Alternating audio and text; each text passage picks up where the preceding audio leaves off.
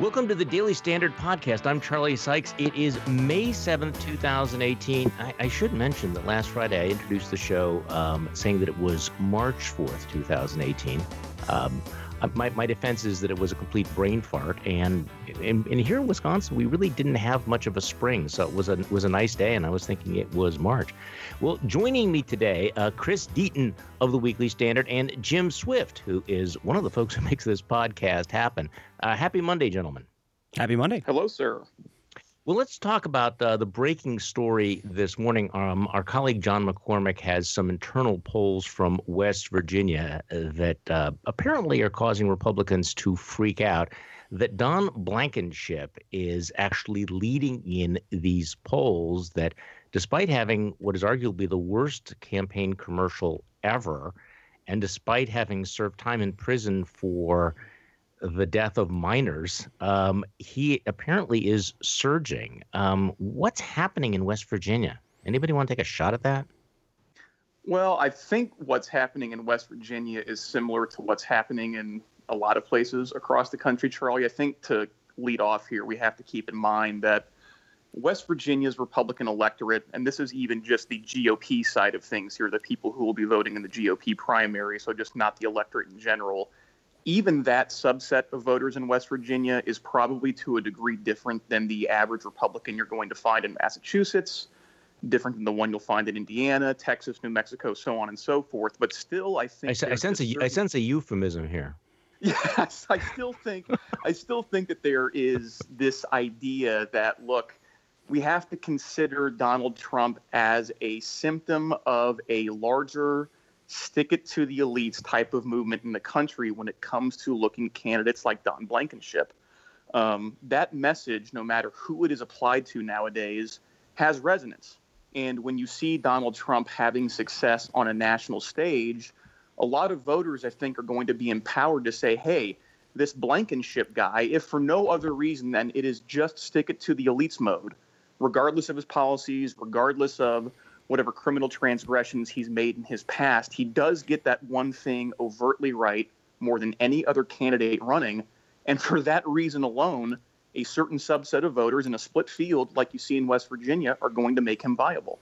Okay, now do you guys remember that quote? Was it from Congressman Massey from Kentucky? Yes. From last year. Mm-hmm. I thought it was one of the most revealing. At one point, I can't remember what the context was.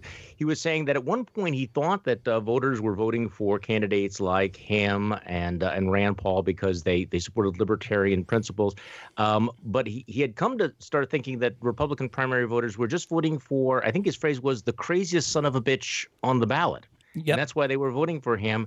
And Donald Trump won best in class. So are you saying that basically Don Blankenship is the craziest son of a bitch on the ballot in West Virginia, and that's why he's surging? I would say that. Chris and I actually worked for the member of Congress who occupied Kentucky's 4th District before Massey did. And it's interesting that, we had a pretty conventional boss in that district who was not crazy and was a, kind of traditional business-oriented Republican. And you get Thomas Massey, who kind of like lives off grid in his, engineering marvel of a house.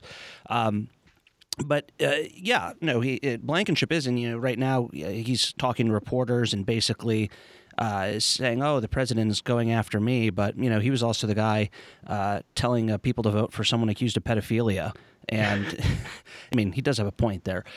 But he also is quoted as saying that the government caused the Upper Big Branch mine disaster that put him in jail. The government did it, not him. Well, so Trump is actually tweeting out that this would be a disaster to nominate him. Does that make a difference in a race in which the outcome may be determined by a couple of points? It does seem reasonable to think that might tip the balance. Oh, I think so. Certainly anything when you get inside of the margin of error, which, I don't know what exactly the margin of error of these internal polls is, but anytime you get within a point or two or three, which is the spread that we're seeing between Blankenship and whoever is coming in second, anything is liable to tip the scale. What I think is interesting, Charlie, the dynamic here that is just so bizarre, is that Blankenship, the candidate who you would imagine is the most Trumpy of all the candidates in the race, like Jim observed, is the one who is being slighted by the president right now, who is asking West Virginia Republicans to support somebody else in the primary. So what message ends up holding more weight with those West Virginia voters? Is it the stick it to the elites type of thing, regardless of all of the bizarre attributes about Blankenship that Jim just listed, or is it the word of President Trump himself? These two things are in conflict with each other, which is both abnormal and hilarious. And I'm very curious to see what is going to end up happening on the margins here, because it's clearly very, very close. Yeah, this does feel a little bit like Alabama all over again, where you get the sense that even the Trumpists are beginning to realize that perhaps they can no longer control all of the forces that they have unleashed in the world. It's the we nurse the baby alligator in the bathtub, and look what it's grown into, and all striving to be the last person not to be eaten. Now, speaking of Senate primaries, will be kind of a theme of the podcast today. Chris, you have a really interesting piece about the internal dynamics of Indiana's Senate race. And again, this is one of those races that on paper is quite winnable for Republicans. Now, the headline they put on your piece was campaigning on bended knee. So just tell us a little bit about the rivalry going on in Indiana and who's on bended knee. Well, for starters, I think that the idea of Republicans in a Senate primary all rushing to try to be the most loyal to Trump is not unusual or unique to Indiana. But one thing that you do see in this particular race is that you have this rivalry between two rising star congressmen, Luke Messer and Todd Rokita. They went to the same school. They're both young. They have different temperament. Messer is more of a laid-back guy. Rokita is more pugnacious, so there's a little bit of a difference there. But these two guys were ostensibly the favorites at the outset of this thing just because of donor access, name recognition, those types of things. Along comes this self-styled outsider businessman candidate named Mike Braun, who has run his own distribution company for years and is very light on political experience. He's almost senior age, 64 years old, getting into politics relatively late in the game here. And he has managed to take advantage of a split field by presenting himself as Trump-like in terms of being an outsider businessman type of candidate, not necessarily in terms of temperament, in terms of rhetoric, even in terms of certain policy, because he doesn't go out there and talk about immigration and building the wall. In fact, he told me that one of his endorsers, former Senator Tom Coburn, is the type of guy that he would want to take after the most once he got to the Senate. And you remember Tom Coburn is very much of a good government fiscal restraint type of guy. But each one of these candidates in their own way is trying to go out of their way to sell themselves as the most Trump-like. And they continue to throw down a new Trump card every ad, every debate. Well, no, Todd, you're the guy who said that Donald Trump was vulgar at one point, said Braun during a debate. And Luke Messer is out there saying, well, actually, Mike Braun has voted in Democratic primaries his entire life, which is true. And that's kind of a common thing among a lot of Indiana voters, particularly in the southern part of the state where it's very Democratic. But him saying that, no, you can't lay claim to being the most Trump-like in the race. And you just have this kinetic activity between all of these guys trying to outdo each other to the finish line. Who do you think has the edge right now? Who's making the move? I think Braun is definitely the conventional wisdom favorite at this point. I mean, Charlie, the race itself is so light on polling. There was one public poll from Gravis Marketing that took a lot of flack, I think, for myriad reasons. It had a pretty limited sample. It was questionable how many Republicans were actually in the sample. The margin of error is pretty big. And it showed Mike Braun with like a 10-point lead, but he was only at 26%. And this was like 10 or 14 days ago. And there really hasn't been anything else in terms of data that's been publicly available ever since. But most of the betting money is on Braun. Messer was the conventional wisdom favorite at the beginning of this thing. His campaign has not gotten any traction. Neither has Rokita's. Braun's the one who spent the most money. He has the most alluring message. He's been the most distinct candidate. So for a lot of reasons, you have to think he's the favorite. But Messer did tell a local Indiana political reporter, I think last week, that the leader of this race right now might be the undecideds. So it's going to be very interesting to see how it breaks out. This is another indication, though, of the degree to which, and going back to the West Virginia primary, the degree to which these primaries reflect how Trumpian the Republican electorate has become. Yeah, I mean, you look at Todd Rokita, for example. He's running a television commercial wearing a Trump MAGA hat, and calls Braun a lifelong Democrat, and goes after the Never Trumpers, and it really is a virtue signaling exercise between candidates to outdo each other in support of President Trump. Yeah, at some point we'll have to talk about what's going on in the Wisconsin Senate primary, which also has a sort of a similar, sub theme going on. That's not immediate. The vote is not till August, although there's a Republican convention coming up in May, where you have one former Democrat, Kevin Nicholson, who is so anxious to show that he's really a conservative. That not only is he Trumpian, he's beyond Trumpian. He's Bannon-esque. He got Steve Bannon's endorsement, and you may have seen he mentions that he is a veteran at on every occasion. I mean, literally on every occasion. But that apparently is not enough. Now he is suggesting that he cannot even imagine why anyone who is a veteran would even vote for Democrats, and citing his service as the evidence of his conservatism. And that's not going over that well. But of course, we know there's no such thing as a meltdown in American politics anymore. We learned that from 2016. Anybody want to make any sense of Rudy Giuliani's bizarre weekend? Rudy Giuliani, who seems to be the latest in a long series of folks who had really sterling reputations, who now are throwing it on the bonfire of Trumpism.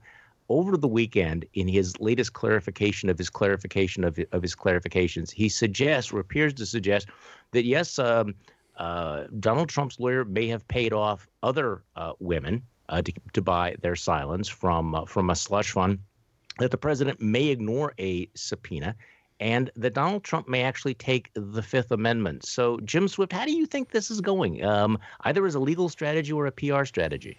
I think it's going according to plan.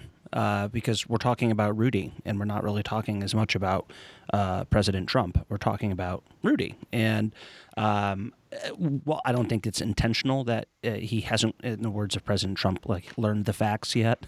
But it's interesting that the president and his legal team would allow him to go on television just so soon without really any clear indication, at least from the Trump camp's perspective, that he really knows what's going on. Jay Sekulow has been President Trump's attorney for a very long time, and you think, I guess compared to Rudy or the other people who've briefly held the position, you'd think he would be the one that you'd send on the Sunday shows because he has the greatest grasp of the facts. But no, they just rush out Rudy. Very odd.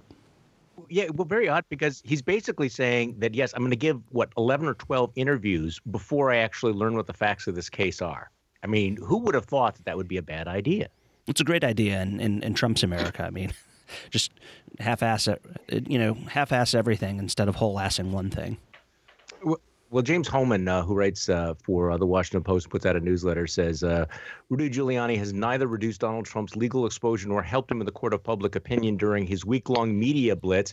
But the former New York City mayor's pugnacity has pleased the president, but can at last. And he points out that there are 7 things he's doing that generally end badly for people in Trump world. He's overconfident about his standing with the presidency. He's being compared to Anthony Scaramucci. He's behaving like a principal, not a staffer. That was always an adjustment that was going to be difficult. He's embarrassing the president with all of these, changing the story about when the payoff was made, what it was for. He's clashing with the kids, suggesting that Jared is disposable. He's ticking off some of the key Trump friends.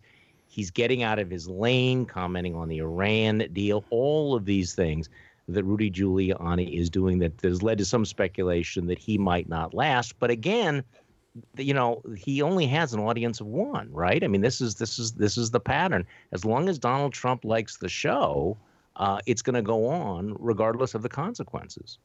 Yeah, right, Charlie. I mean, I was going to say I haven't read James's latest newsletter, but as Jim was talking about here with Rudy going out on television without knowing all of the facts and doing this sort of media blitz before you even finish, Charlie, talking about what James's actual quote was, that's what I was going to say, that, the only thing that really seems to matter here, and it's obviously a consistent trend, is Trump's insularity. I mean, it's living inside of his own world. The only thing that matters is if Stephen Miller goes out with Jake Tapper and, makes a fool out of himself. Doesn't matter, because Stephen Miller is out there defending the president of the United States to the teeth, regardless of how it comes off to the outside world. To Trump, it's a person being loyal. And in the case of Rudy Giuliani, and you can talk about, Trump citing Fox and Friends, Trump citing certain polls that might be cherry picking 1 out of 25 that shows something good for him, and it cuts against the grain of probably what the widely accepted narrative about his presidency is at the moment. Well, this thing looks good for me. So if Rudy's going out there and Trump is saying this thing looks good for me, like Jim said, mission accomplished.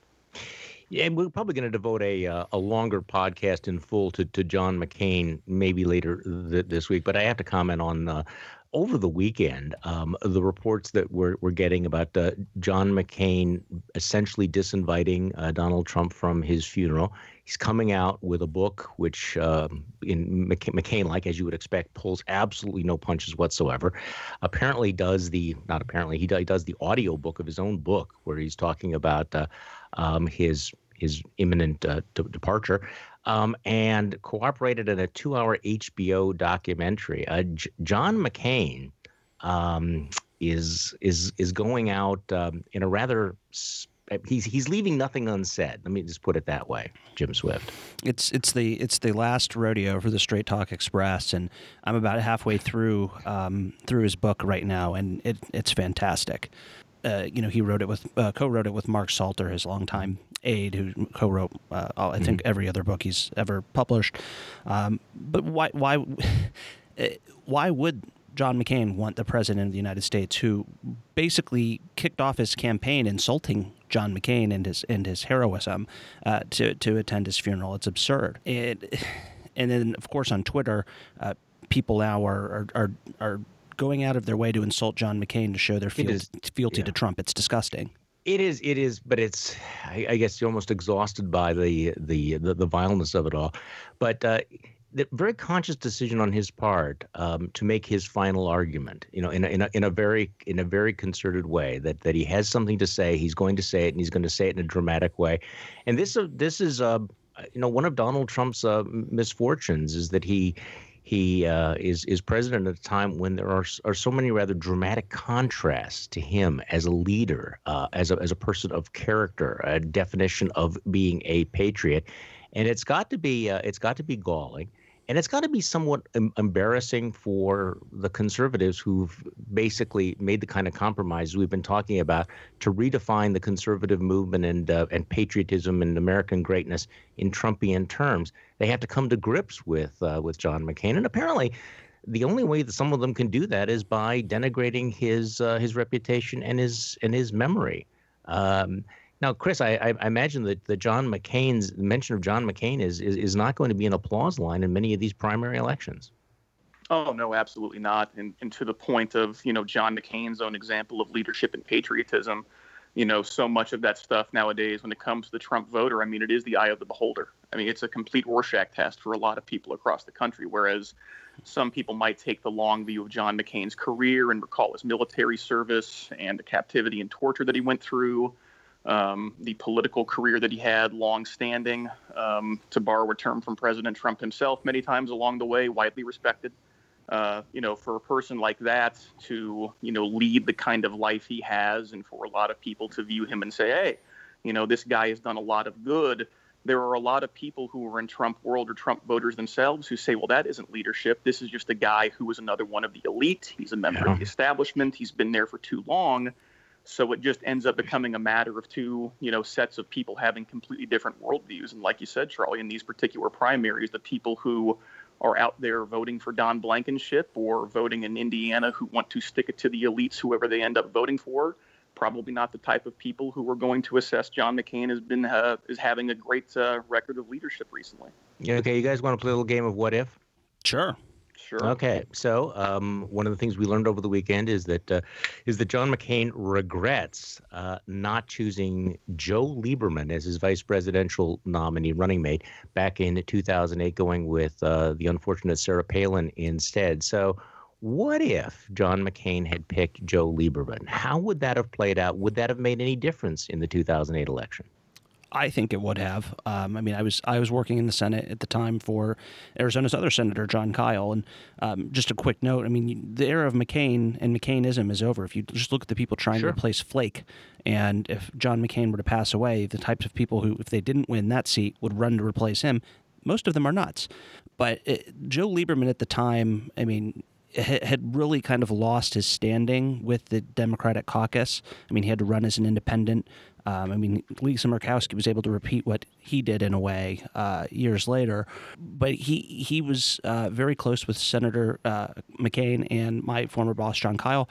I do think that it could have brought some folks over, but it's hard to stop Obama. That was also the era in which a lot of conservative pundits pretended that they cared about ideological consistency and purity. Wouldn't there have been a backlash? Here's Joe Lieberman. Proof he's a rhino. Democratic running mate. He ran with Al Gore. Unforgivable sin.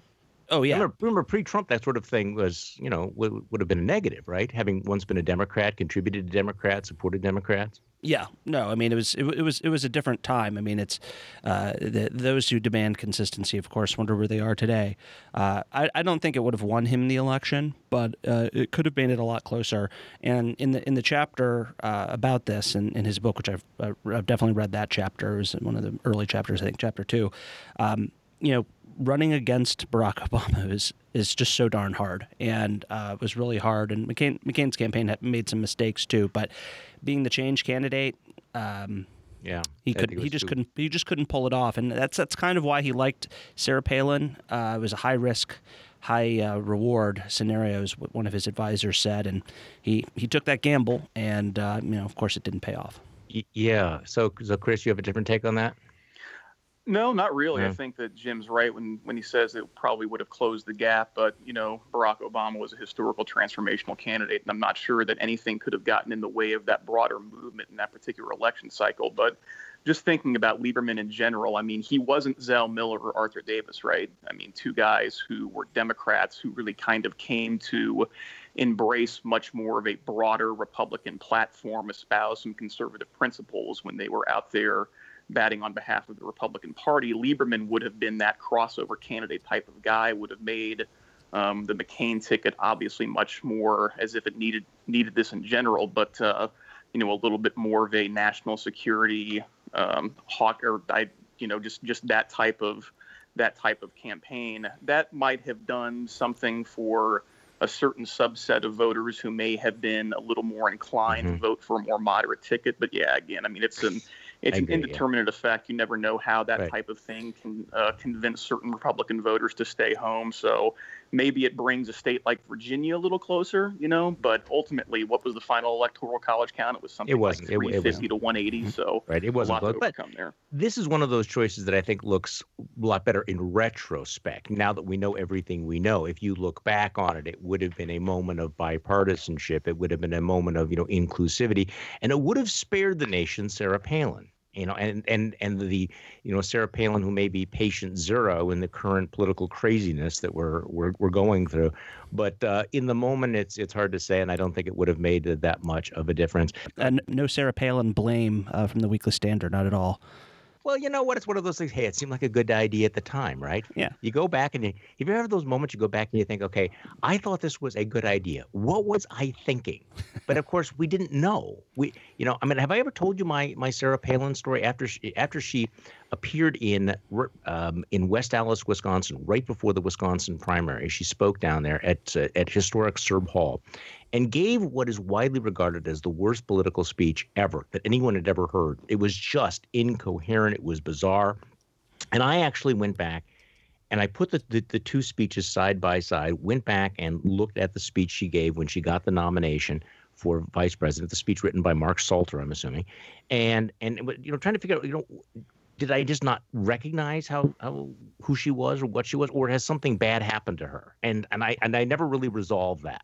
You dress anybody up, you clean them up, you put lipstick on them, etc. You give them a speech by Mark Salter, and they can look pretty good. But what she became, I think, was very different than what she was then. But again, had John McCain made a different decision, our history would have been different. But of course, we never would have known that. That's the whole problem with alternative histories, right? Yeah, and reality TV would have not been nearly as good as it has been. Absolutely. Well, gentlemen, thank you for joining me today, and thank you for listening to the Daily Standard podcast. I'm Charlie Sykes. We'll be back again tomorrow.